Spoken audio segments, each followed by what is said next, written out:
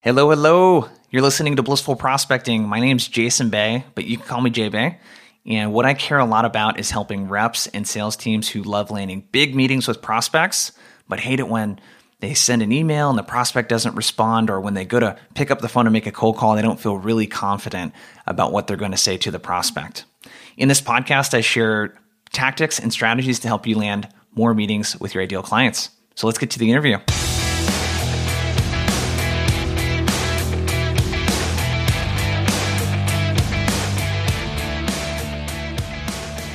You ever play sports when you were younger, or maybe when you were in college and you watch game film for the first time? I don't know about you, but when I watched myself play, I think it was soccer, and it was in third or fourth grade. I was starting to take soccer a little bit more seriously. And my dad was filming the game so he could point out things to me that I didn't notice. And that's one thing, if you've played sports, is like, being in the game when you can't see yourself doing things, there's certain, things that you miss out on in terms of what's going on in the game that you may not have caught, being there. And I remember just how horrifying it was to watch myself on film. And I played football, played basketball, same sort of thing.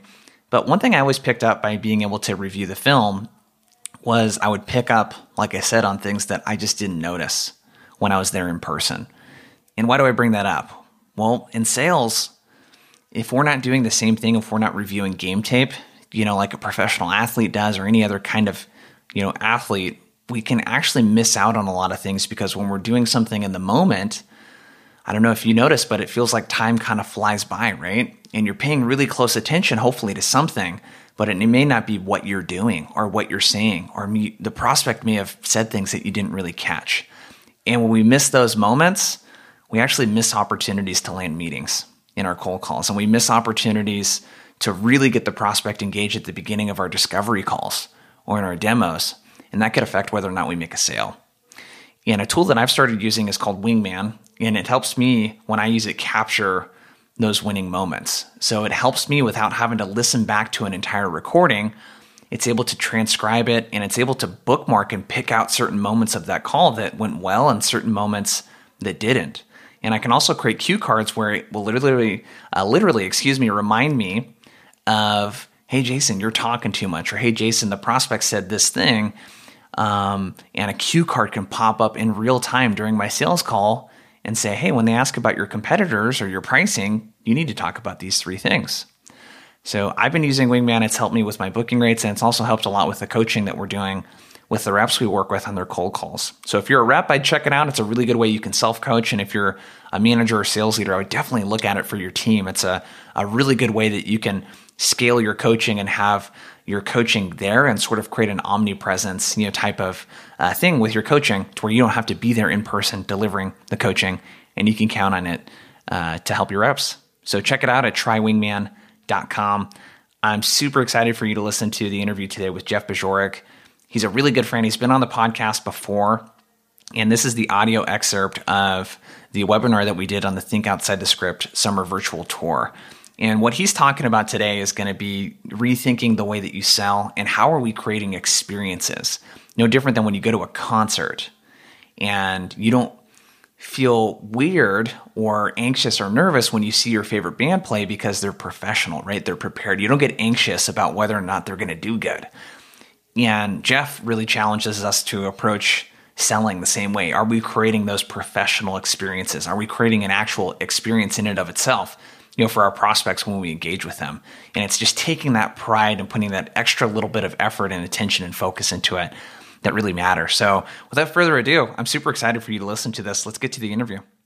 Jeff is, he's not only someone that I've become pretty good friends with in the last year or so, but he's also someone that I really look up to in this space. And when the COVID stuff went down back in March, he was like the very first person I thought of talking to. And if you're not familiar with who Jeff is, he's a consultant, he's an author, he's co-host of one of my favorite sales podcasts, the Why and the Buy podcast. And his whole tagline and shtick is rethink the way you sell, which I think is super cool. And we're going to be talking about that today. But Jeff, dude, super good to have you on, man. I'm excited for this. Thank you. If I could just send me an invoice for an introduction like that and how much it'll cost on a repeating basis. You're very, very kind to me. I'm a big fan of your work, and we kind of hit it off last year in Austin. Actually, we met at Scott Ingram's event, the Sales Success Summit, and we sat on the bus together on the way to eat Texans, mediocre barbecue food that night, but it was a fun time.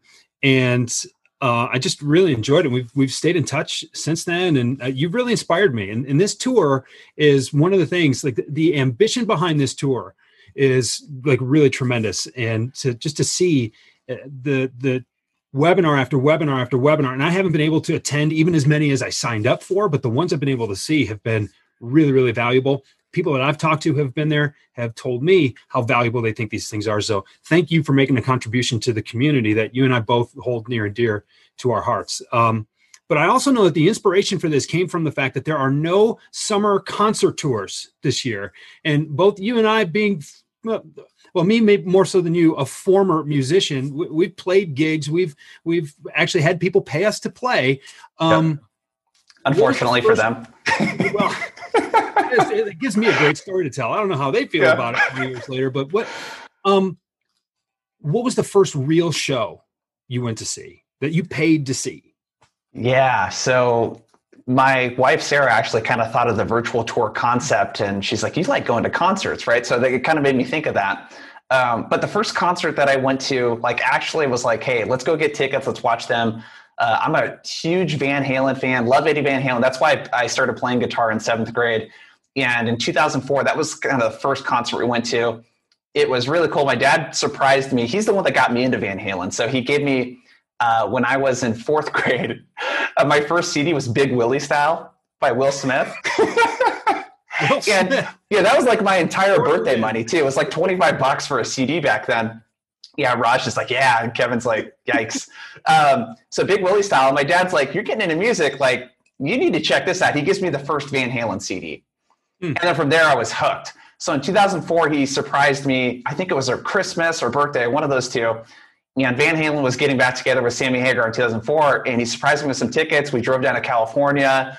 And it was just like an awesome experience, getting to not only see like my favorite band of all time, but also get to experience it with my dad. So that was my first concert, man. That's so cool. Actually, Van Halen was my first concert too. I know, it's crazy, huh? April 15th, 1995. I'm a little older than you. I was 15 years old, and we drove, the four of us. It was the day before my friend Rich's birthday, actually.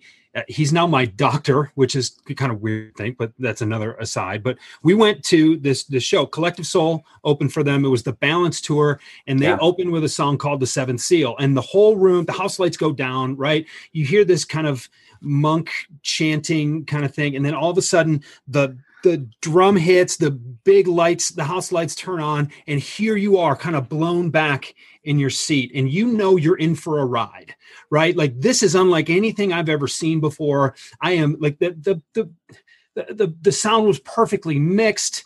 Like, we had great seats, like just everything was on point, and the energy in the room was tremendous. And whenever you see a good band, I saw probably 10 years later, I saw Rush because my brother and my uncle wanted to go. We stood on the lawn. Yeah. We watched this, and I'm not the biggest Rush fan, but I was familiar enough with the catalog. Yeah, I'll go check it out. From the word go, you see someone who's been playing together for 30 years, and you're like, oh, this is what it's supposed to be like. And you know that you're in good hands, that even if you're not familiar with the material, you're going to enjoy yourself. The money you paid will be well spent. And there's a feeling you get in your belly when you just feel safe, when you feel comfortable, and when you know that whoever is in front of you is going to at least deliver, if not over-deliver on their promises. That feeling is professionalism. Yep. That is a trait. That is a character trait that most salespeople now do not possess and do not think about achieving. That is the problem that I want to tell people about. That's what I want to talk about today, Jason, because there aren't enough people who are taking their games seriously enough to do it well enough to make their customers feel safe. I'm going to take this in another direction too, real quickly, if you'll indulge another personal story. 2014, it was April. I don't remember this date, but something about April. So I walk onto, I'm playing golf. I'm at Bandon Dunes in Southern Oregon. and you walk between the dunes. I just made a bad double bogey on number 3. It was a par 5. Walk between the dunes. You go out to the 4th tee box, and you are punched in the face, punched in the gut, at least, by the Pacific Ocean. And you look out, and all you see are white caps in the horizon. And you know the next stop is Japan. And you look to the left of you, and here's this beautiful golf resort. And I thought to myself, as I'm tearing up, right? It's like there's another feeling in my belly right now. That feeling is gratitude, because I get to stand right here, right now, doing this stupid thing, paying too much money to play a silly game on this beautiful piece of real estate. And that gratitude is what brings me back. That recognition that, again, I'm in the right place at the right time for the right reasons because I've earned it. How often do you make your customers feel that gratitude? How often do they leave with the satisfaction of knowing that they've earned the right to be there? They appreciate what they're getting. They appreciate the results that they're going to experience. Those are the feelings that customers can have. Those are the feelings that keep people coming back. Those are the feelings that keep people paying more for what you provide than your competitors do. Those are the feelings that get them to tell their friends. And those are the feelings that even happened during COVID. Is that a good place to start? Yeah, just bring in the fire to get it going here. Thomas is like, preach, brother. Dude, I love this. Okay, so let's dig into these two things. I'm going to end the poll and just share it, just so everyone can kind of see. It sounds like reprioritizing your focuses is like a big thing people are thinking. So this is perfect. Mm-hmm. Can you just, before we dig in, can you tell them a little bit more about the stuff that you're giving away, and let's get some people to engage with the Q&A, and then we could dig right into this stuff. Cool. I wrote a book earlier this spring during the pandemic called Rethink the Way You Sell When It Goes Sideways. And it's about really reprioritizing your focus, focusing on what matters, recognizing what matters, and then making sure that you enable yourself to really act on those priorities. So I'm giving away signed copies of those books. I'm going to give away 10 autographed copies of those books.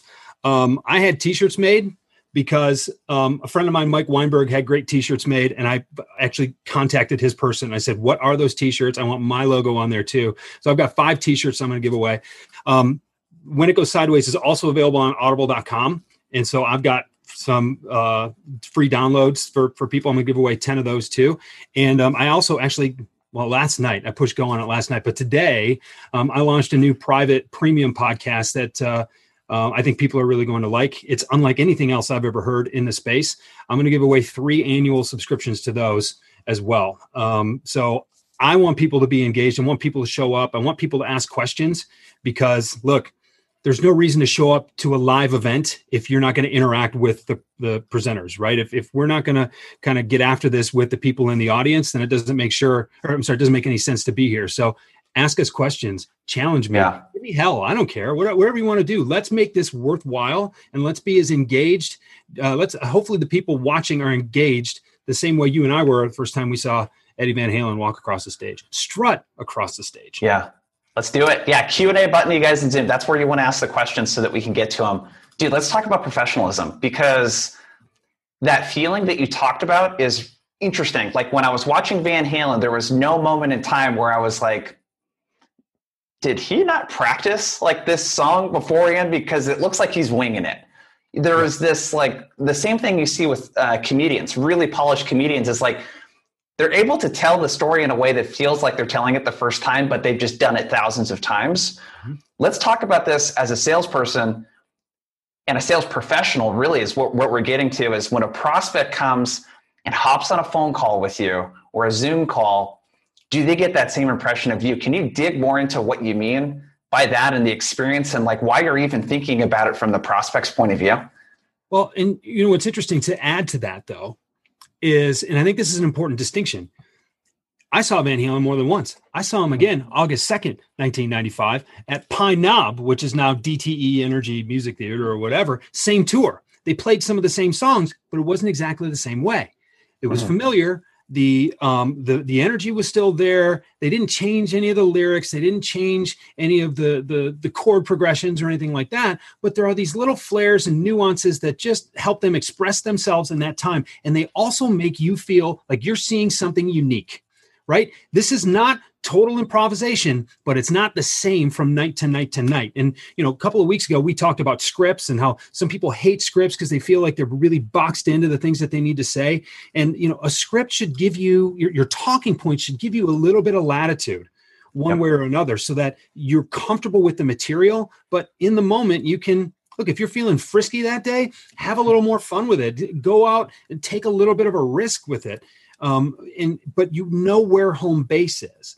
And I think what professional musicians do, what professional salespeople do, is they work on the elements of their songs. They work on the elements of their sales pitches. They work on the elements of the stories that they tell, and they master those elements. It's about understanding why stuff works, not just what works.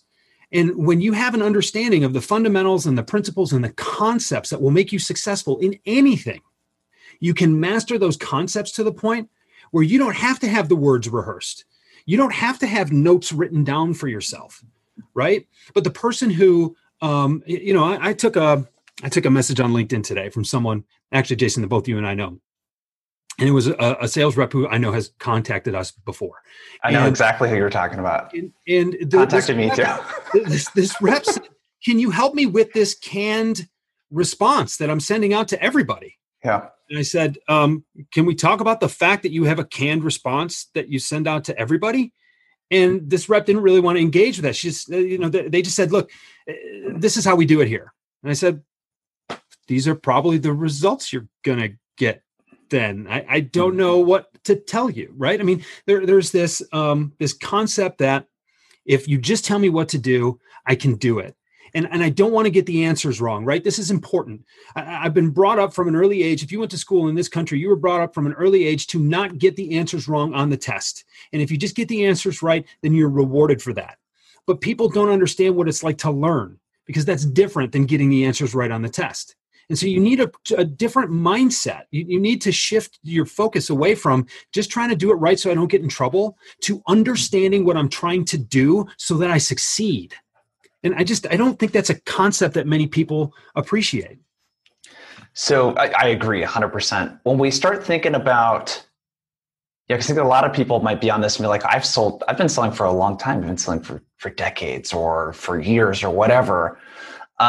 That doesn't necessarily equate to your skill level, So when we look at this like professionalism, like essentially what we're talking about is mastery of the craft. What are some of the things that people should be thinking about when they're like, you know what, I need to really kind of revisit, get back to the basics? And a lot of what people are talking about is reprioritizing your focus. Is like, how should you reprioritize your focus on like achieving mastery with sales and kind of getting back to the basics? What are some of the things we should think about? Like, do we start reading books? Do we start listening to more podcasts? Like, what does that look like in a more tactical, kind of way if someone's like, I really want to take my craft more serious and really show up for my prospects and my clients? The answer is not necessarily books. It's not necessarily podcasts. It's not necessarily even webinars like this. The answer starts, the answer to that question starts at the end. What are you trying to accomplish for your prospects? What are you trying to accomplish for yourself? What are you trying to accomplish for your company? What are the things that you still need to do today? Even though 7 months ago, we didn't have COVID to work with and it was just business as usual, you still have things to accomplish, right? So what are the problems you need to solve? How is it that you or your company then solve those problems? And what are the things that you provide to help them get from where they are right now to where they want to be, which is someplace better, regardless of whether or not where they are right now is even bad, right? Companies are trying to grow. They're trying to take next steps. How do you help companies? How do you help people get from where they are right now to where they want to be? And then, only then, can you take the next step and say, what's the best way for me to help them get there?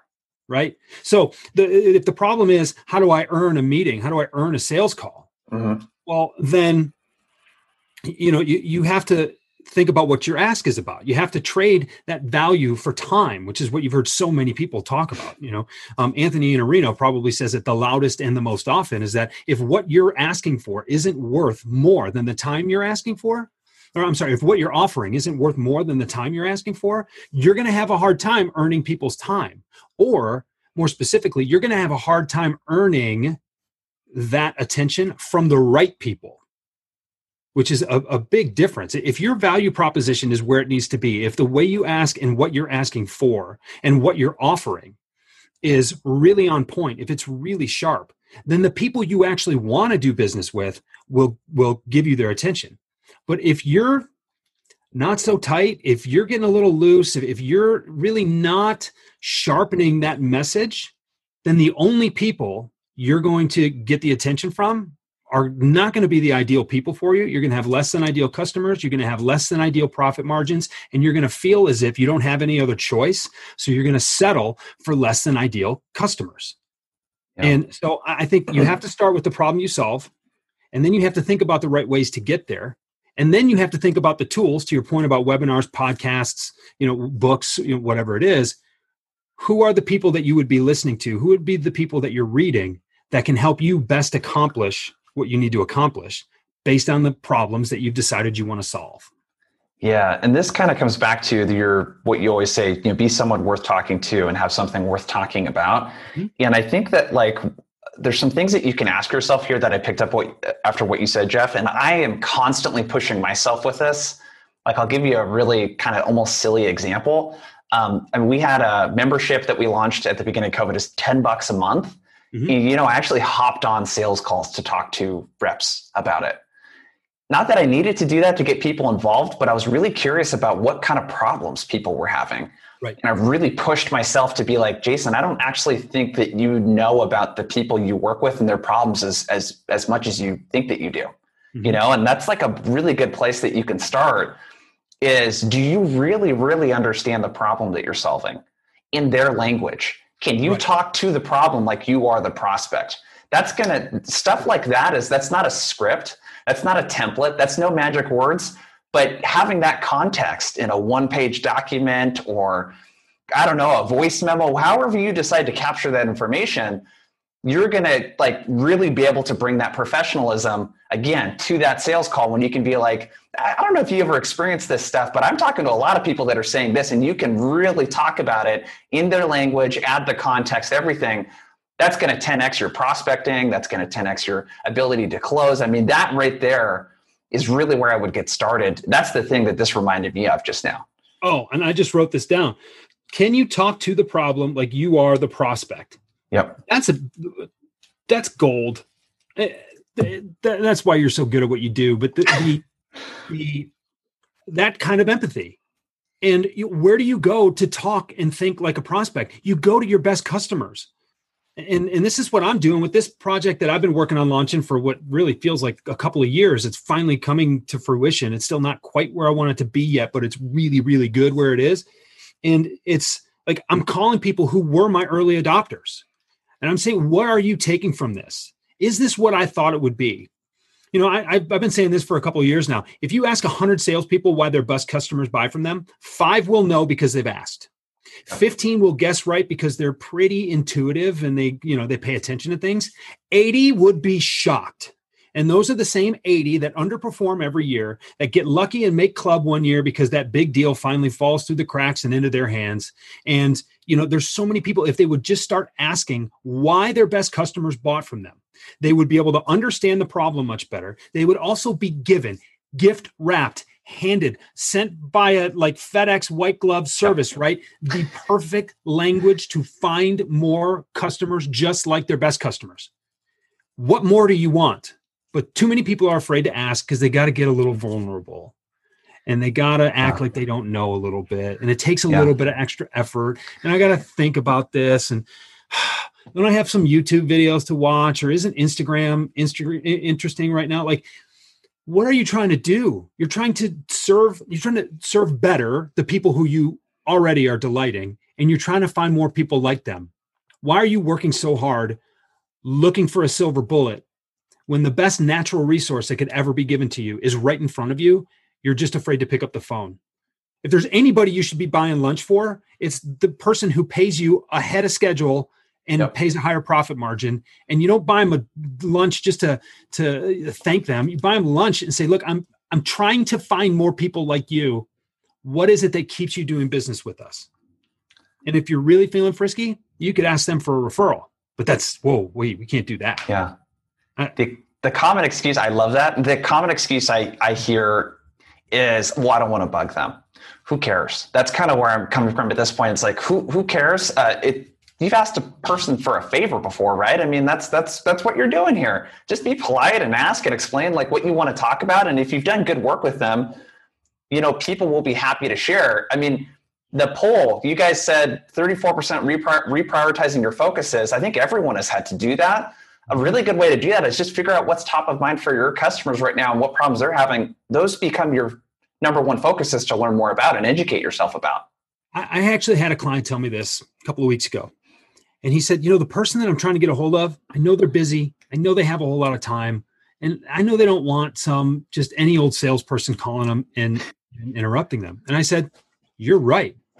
But there's more than one factor in this equation. You can choose to just not be any old salesperson. Yeah. You could be better than that. What if you believed that you were worth interrupting somebody? Yeah. What if what you offered was going to make such a difference, that you were so passionate about it that you felt like Zig Ziglar said, however many years ago, you have a moral obligation to help people with the problems you can solve for them. Yeah. Wow. But the problem is that most people, even a lot of sales professionals, do not ever make that jump to sales or to professional salesperson because they don't have that belief, because they're not that engaged, because they signed up for something they thought was going to be easy. Oh, sales guy's always on the golf course, always, having fancy bottles of wine at dinner. And oh, what an easy job. I invite you to join me. I invite you to work as hard as I have. I invite you to work half as hard as I have to understand how I can help people so that I can make it look as easy as you think it is. No one wants to do that. It's right here. Jason, you've been unfolding the playbook page by page for people for the last couple of years. I've been doing the same thing. People still don't listen to us. Are they just not listening, or are they afraid? That's the question that I need answered. Yeah. And you said this earlier too, because we were talking. This was a couple of weeks ago, and you said, "What do you want to get out of this?" I said, "Well, I want to, shake some people by the shoulders and get them to wake up a little bit, and I might have something I want to offer them." You said, "Dude, why are people afraid to sell these days?" And I've been thinking about that in the 2 weeks since you said it, and it's something I've been thinking a lot about. We've been trained to believe that if what you offer is good enough, people will find you.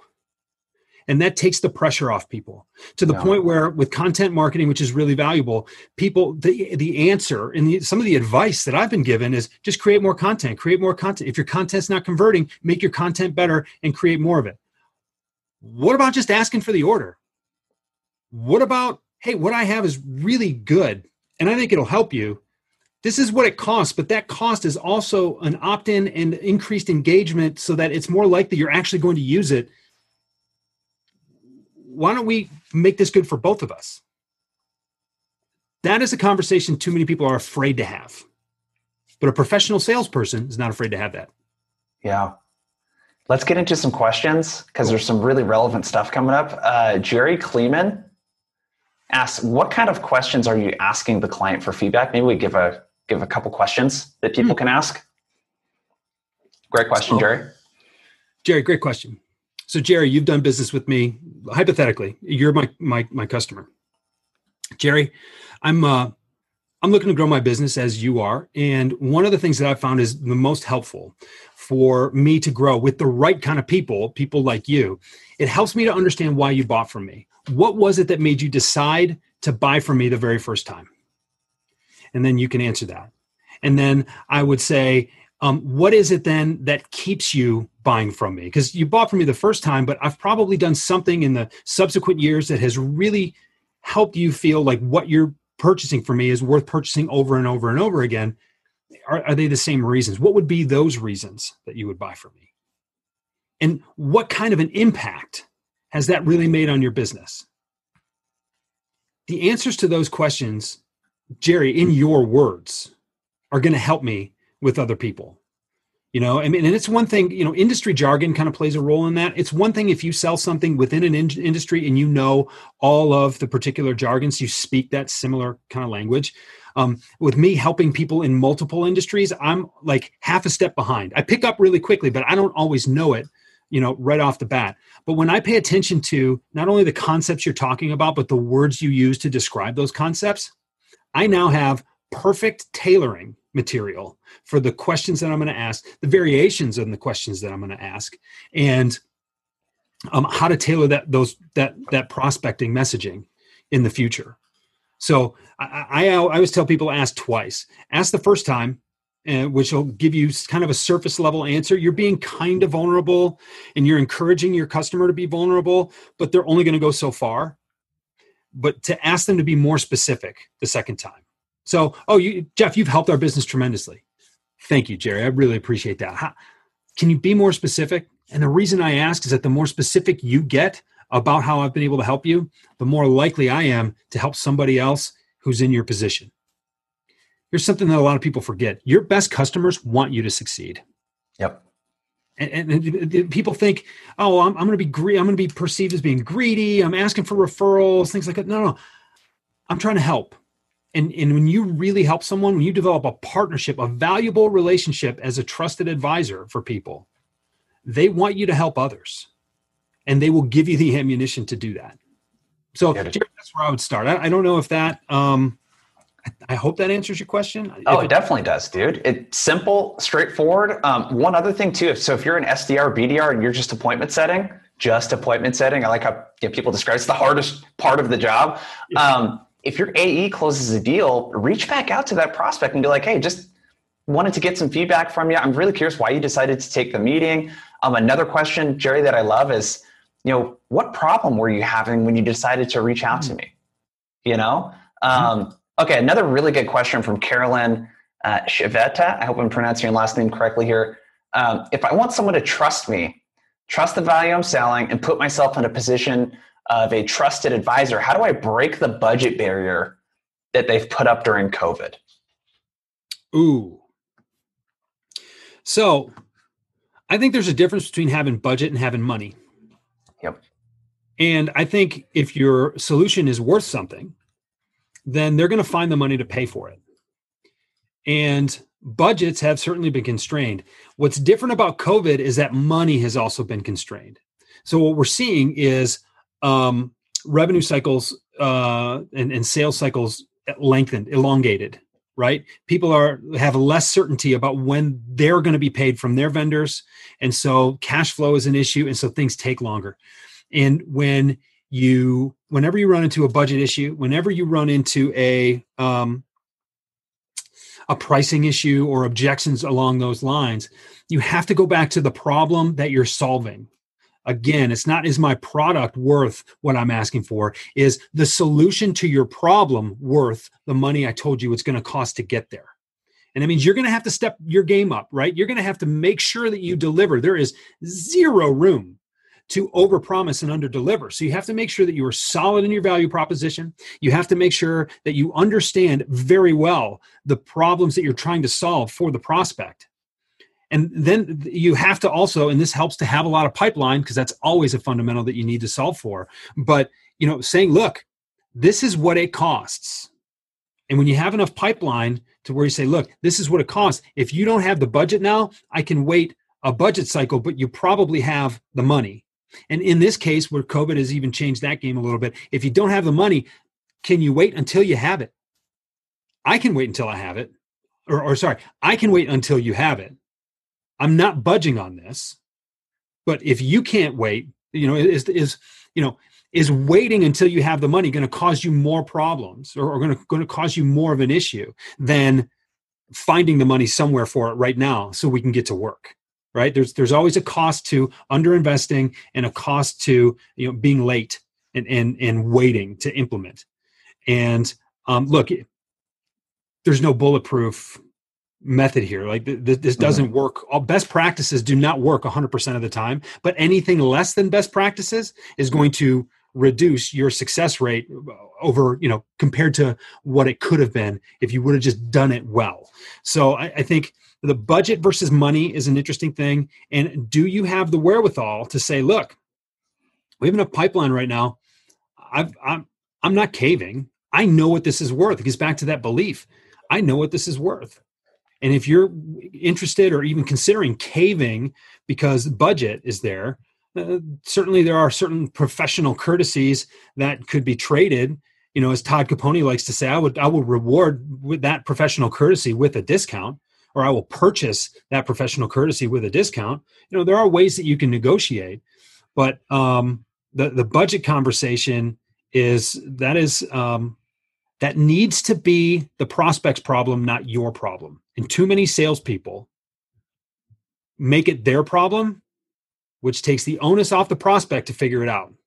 And that sets a tone for a relationship right away that is heading in the wrong direction, if you ask me. Jason, what do you say to that? Dude, that's such a key thing that you just said there, where like the budget, it's up to them to figure that out. You're there to help, but it's not your problem if someone doesn't have budget. And I was going to say, what's the cost of not doing business with you? What's the cost of not fixing this problem? And that's a very logical way to look at the numbers, but there's also an emotional cost of not doing something. So hopefully you uncovered some of that stuff, Carolyn, throughout the sales process, where they talked about how stressed that they were, or how under the gun they feel because they're not hitting X result, or that X is not happening. Dude, I don't have anything to add there, man. I thought that was great. And this is about you, by the way. People want to know what your answers are to these questions. Well, thank you for the validation. But one of the things that you picked up too was, hopefully that's something you've picked up. Professional salespeople approach discovery on a completely different level than the average sales professional does.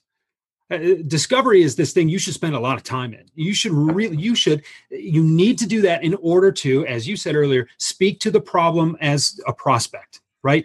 Put yourself really dive in and put yourself in their shoes. When you know the problem inside and out, then you have those things at the ready to remind them of and say, look, I understand you don't have the budget. And by the way, you can't possibly have the budget for this concept that I just introduced to you. This was my idea that I brought to you. That's what proactive prospecting, really good proactive prospecting does, is it makes people aware of situations that they couldn't have planned for. So I understand you don't have budget for it, but look, is this a problem that you still need solved? And do you still feel as if this is the best way for you right now or in the near future to go about solving that problem? Is the solution, the cost of the solution, is that going to be better in your eyes than the cost of not implementing the solution? And what are the effects of the status quo? And what are the benefits of getting to work right now? When we get to the relationship leverage part a little bit, a trusted advisor is not afraid of her customers. Yeah. When you walk in, again, if you don't believe enough in yourself, if you don't believe enough in your product to know that you deserve the right to be sitting there in that conversation right there, and then you have no reason to run away, that might be the biggest problem that your and my clients have, Jason, is the fact that they are afraid of their customers. They're afraid to stand up for themselves and their companies. They don't believe in their solution enough to say, this is what it costs. And if you don't have the money right now, that's fine. I'll forgive you. But these people back here do. So if you don't mind, if you'll excuse me, I'm going to go work with some people who believe in what I believe in to the same extent. Like, that's really what we're talking about here. But everybody's got this hang up with money and spending other people's money to the fact where they're just looking for the low-hanging fruit to say, well, where can I go to get a quick win and hopefully catch a commission check so I can pay the rent this month? That's not professional salesmanship or sellership, as our friend Deb Calvert is kind of piloting that movement to change some of the terminology. Like, what do you believe in? And do you believe enough in it to stand up for it and to ask for the money that you're worth? You solve problems other people can't solve in ways other people can't solve for them. That's worth something. And if you don't believe it, your customers never will. I don't know about you, but I'm pretty fired up to do some sales right now. Hope you're enjoying the interview so far with Jeff. And one quick thing I wanted to mention is that he's been talking a lot about belief, and belief really comes out in the words and your tone.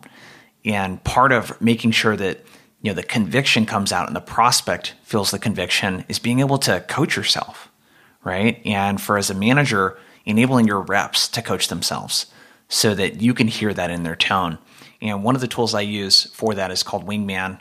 Make sure to check it out at trywingman.com, but it's a really good tool you can use to coach yourself and go beyond just getting a recording of the call. You can capture some of those winning moments, but more importantly, you can just create some better habits around how you talk about what you do. And you can grade and tell for yourself if the conviction in your tone is there. And you can also enable your reps to bookmark calls and for you to pinpoint and listen to very specific moments in the call to save you time. So make sure to check it out, trywingman.com. And let's get back to the interview with Jeff.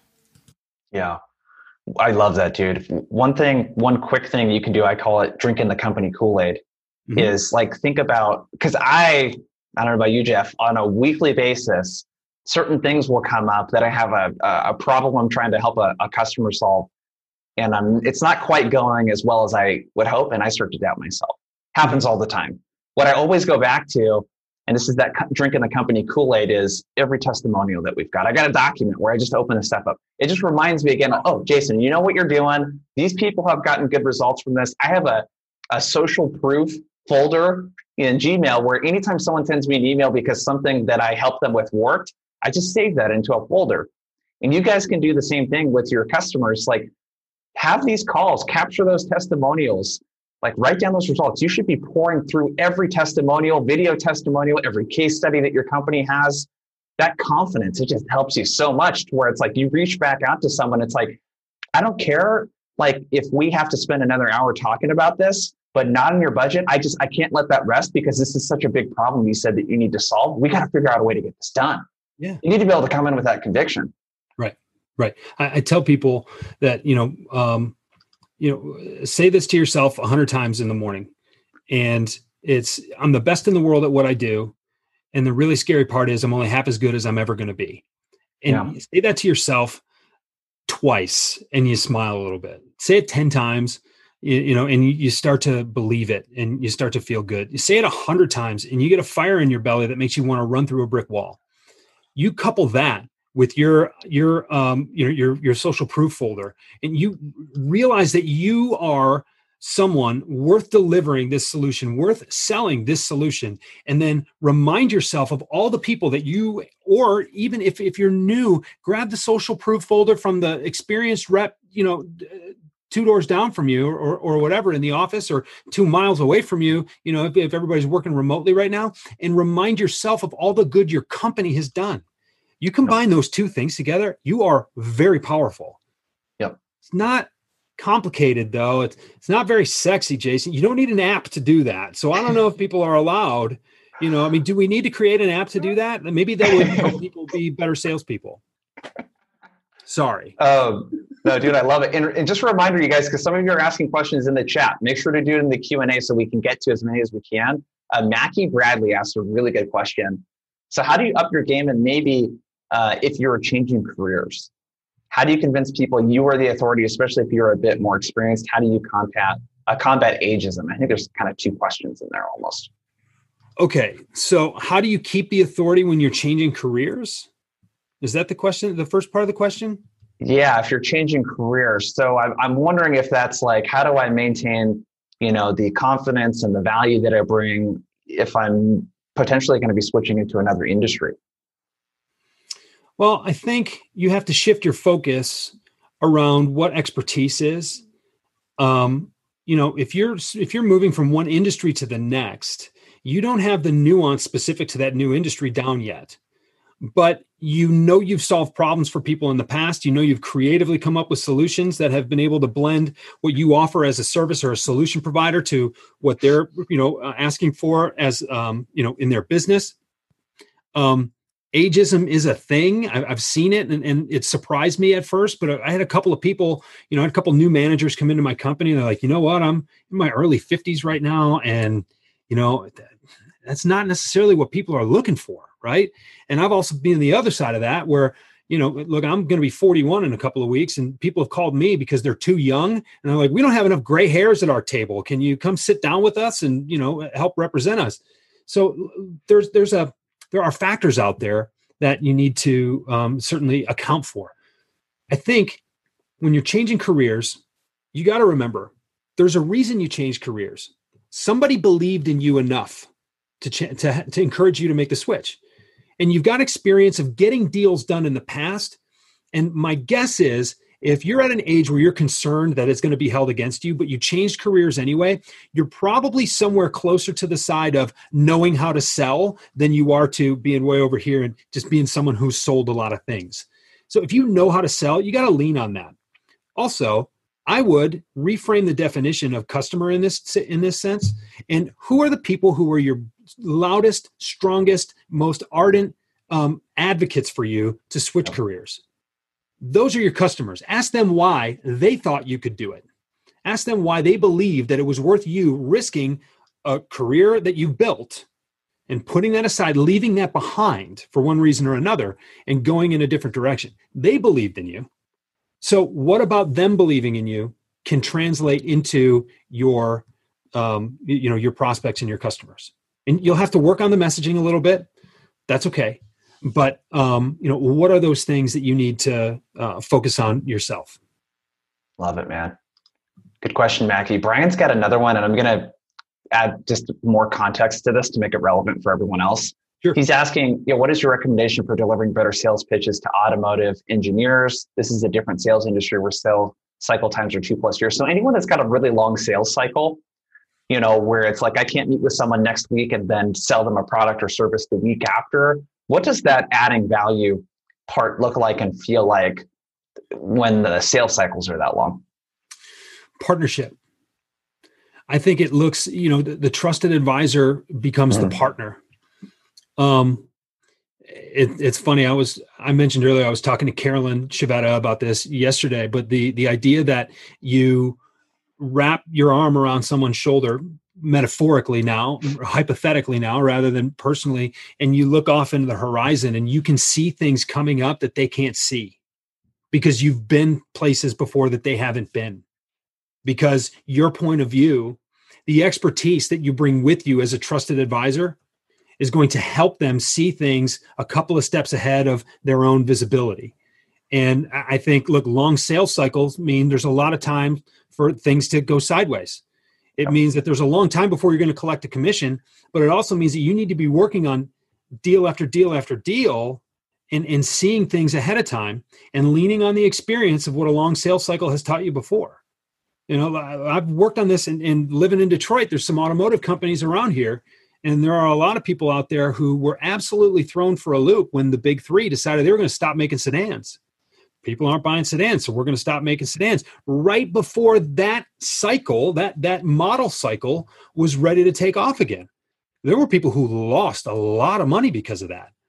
And so that is, while it's unfortunate and disheartening, it certainly cost me a couple of clients that I know of for sure, because they just couldn't, their business changed. To have the foresight to see the indicators that things are on the horizon because of the experience you lived through. And look, if you're new to this game, man, find someone take the old timer at the office to lunch or buy her a virtual coffee or whatever it is and say, what was the stuff that took you most by surprise in your career? What was the stuff that rocked you to your foundation that you thought was going to be the end of the world that didn't turn out to be the end of the world, right? What happened? What was it? And what made it not the end of the world in hindsight? How did things recover in ways that you weren't expecting them to? And so now all of a sudden you've got stories that you can tell people. Look, I don't know how many people are on this call. Well, I know how many people are on the call. I don't know how many people, the age of the people that are on this call, but there are a lot of sellers out there right now did not sell through the last economic downturn. So they just think that money's free, people are ready to buy, and everything's going to be all the time, because for the last 10 plus years, we've had an unbelievable run in the stock market and people feel like the economy's good. I sold through the last economic downturn. This one feels a lot like that one did because of fear and because of the sentiment in the market. If you don't know how to work with people who are shell-shocked, you're going to struggle. Find someone who has. Learn some empathy. Learn how to talk to people when they're uncomfortable. Learn how to be comfortable in uncomfortable situations because you know you belong there. And help people through the way they need a leader, the way they need a trusted advisor to help them. That's my advice. I don't know if that answers the question, but I tend to ramble, Jason. No, this is good stuff, man. I think with Brian, so if you get objections when you're prospecting for people saying, I already have a solution in place, do what Jeff is talking about. It doesn't matter. Like build that relationship. It's about the long-term relationship there. Mm-hmm. Okay. So there's some other really good ones here. Jeff Barker asks, what are some of the best ways to distinguish yourself? I don't want to be that salesperson that just follows up constantly. And again, I want to add with this Q&A some context into everyone else. If you could bring that into your answer, Jeff, like anyone that's doing a lot of prospecting, right now, SDRs, BDRs, those kind of folks, or people that are like doing sales calls and, you get those prospects that ghost you, right? That you got to follow up with. How do you think about distinguishing yourself from all of the other people that are following up and saying, hey, was the budget approved yet? Are we ready to go yet? I got 2 emails this week from one, I believe she's a young lady that works at the gym that I used to work at like 10 years ago. Mm-hmm. 2 emails this week that asked me if I got the email she sent. Yeah. Don't be, with all due respect to her, don't be like her. Hey, did you get that thing signed? Hey, did you do that thing that you said you were going to do, but you haven't done yet? Or at least you haven't told me that you did it yet. Hey, did that number come through, that budget come through? Hey, did you have that meeting with your manager? No. Listen, I think prospecting is almost, it's like, I think follow-up is prospecting's like fraternal twin. They're not exactly the same, but they're really, really close. And you can tell that they're coming from the same place. Yep. You need to provide value at every step of the engagement. You need to make sure that your emails are worth opening, your phone calls are worth taking, even if they don't have that thing that is holding up the process. You don't need to remind me that it's my fault that we don't have this deal done yet. You know how many things I'm working on? At the same time, if I always know that your phone call is worth taking, or I always know that your email is worth opening, now you're improving your reputation. But and this came up on a call this morning. I was training a client this morning. When your phone calls or when your emails don't bring a lot of value, all of a sudden your reputation starts to get eroded. Whenever someone says, not another email from Bajorek, my reputation goes down, even though they may have already committed to buying my product. That is not the way I want the relationship to start. Yeah. So if you're, again, if they go dark on you, you need to remind them of the problem that you were solving for them. And maybe it's from an industry journal. Maybe it is from a conversation you had with someone. Maybe it's from a commercial you saw on television during the football game on Sunday. It was just, hey, I saw this and I thought of you, and it made me think of that thing we're working on together. Just, hey, look, I know you'll get back to me because you said you'd get back to me, wink, but I saw this and I thought of you. Like, that's worthwhile feedback or follow-up that doesn't necessarily trip the alarms of, will this person just get off me, right? Like, always provide some kind of value and have the empathy to know what the prospect will consider valuable. Yeah, I love that. This is a really good one for you too. So Sasha, and this is a common problem I see in the work that we do. As SDRs, how can we get this type of customer feedback when your sales leadership won't give it to you? So any rep that's in a position right now where the customer kind of frowns upon you talking directly to customers, or I think another applicable thing is if you don't have a lot of customers yet, maybe at your current job because you're new at that company, how do you suggest people get that kind of feedback on why people hire them, the problems that they're solving, et cetera? So if a company can't tell me how they've made sales and for what reasons, either they can't tell me or they're reluctant to tell me, I start looking for a new job. Yep. I'm sorry. You can't communicate to your own people, the people you trusted to grow this business. You mean you're just going to say, go figure it out?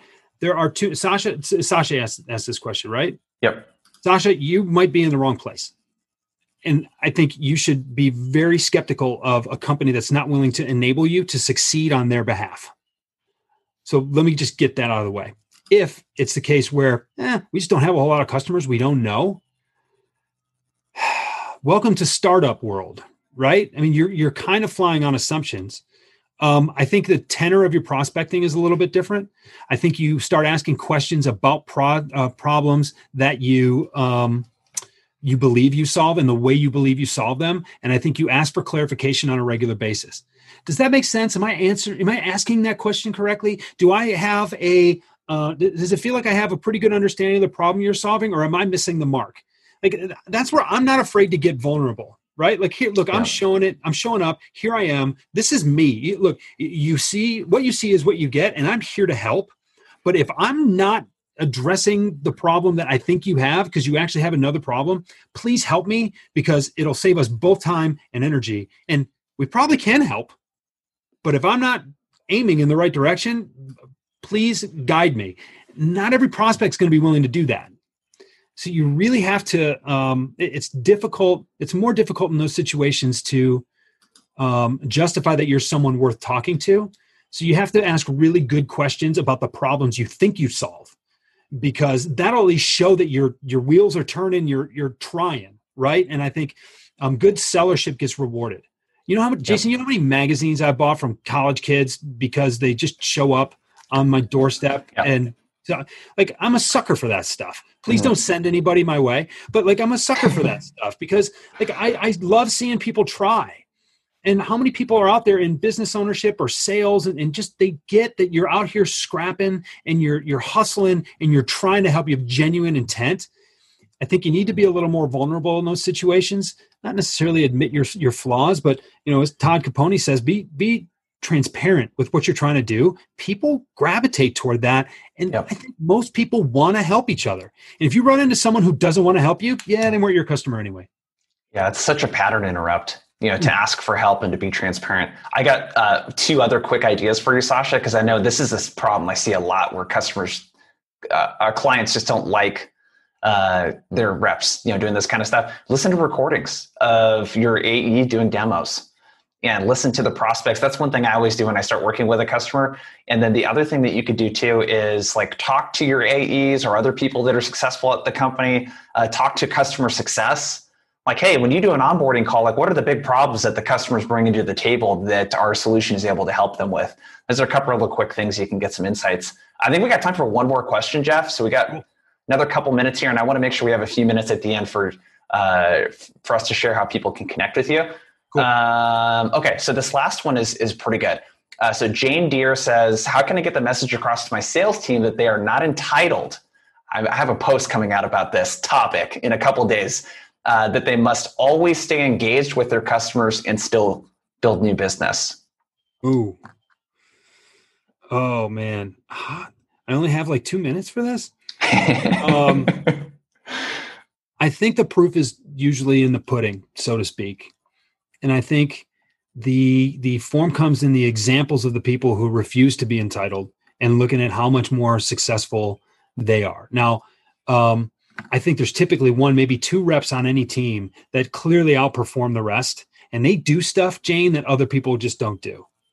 And the trick there is not necessarily comparing people. It's one thing to show someone as an example or to represent someone as an example of what is possible. It's another thing, and this gets tricky, to compare your salespeople to that top seller, because they likely don't see the similarities as it is, which is why they're not doing that to begin with. So you have to approach this in a tricky manner. But I think that comes down to coaching. I think that comes down to regular accountability meetings with your team members and asking them, because you've got the experience, you've been there, but you just, and we've never spoken, we've traded emails a couple of times, but we've never spoken about this before, Jane. But by asking that question, I know you know what's holding your sales team back.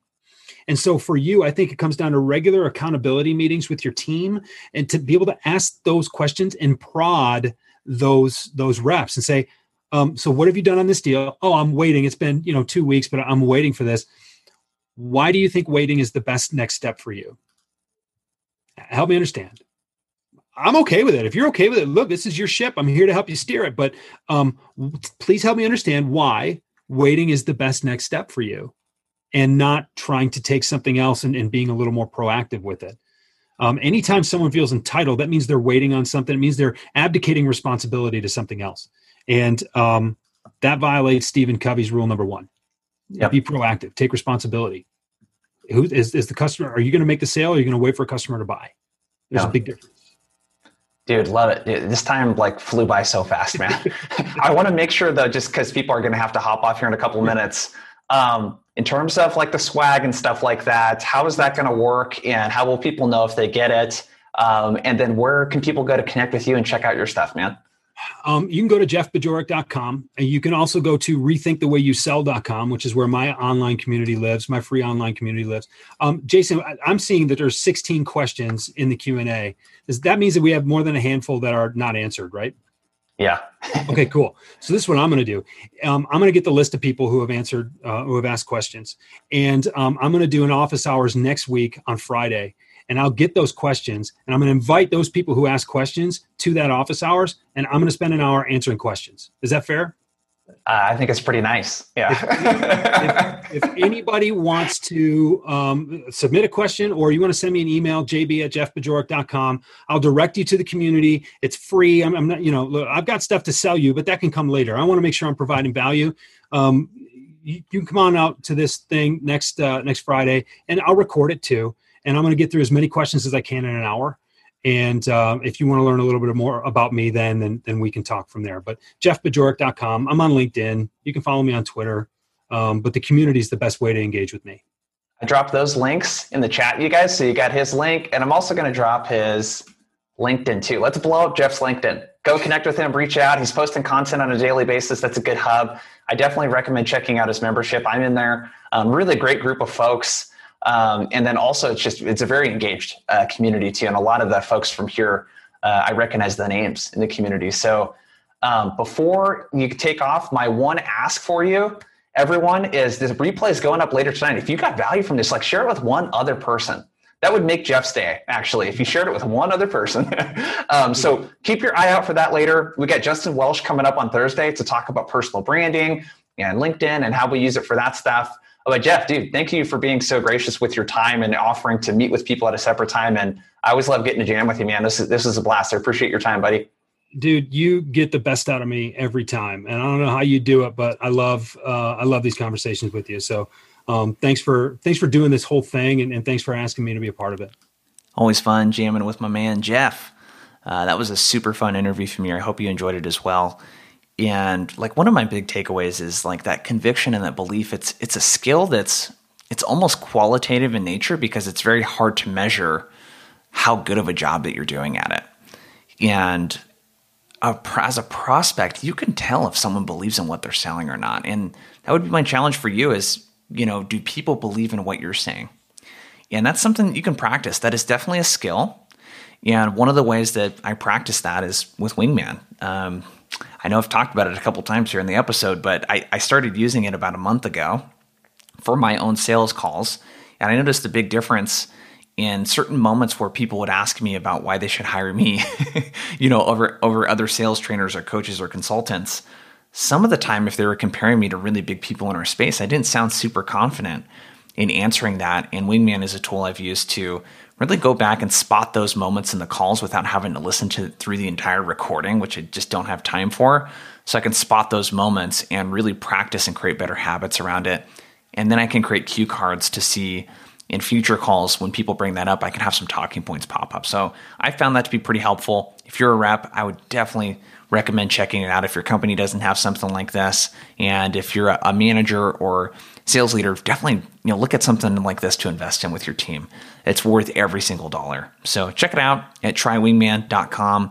And I appreciate you listening to the podcast today and spending over an hour of your time doing that. And we'll talk to you soon.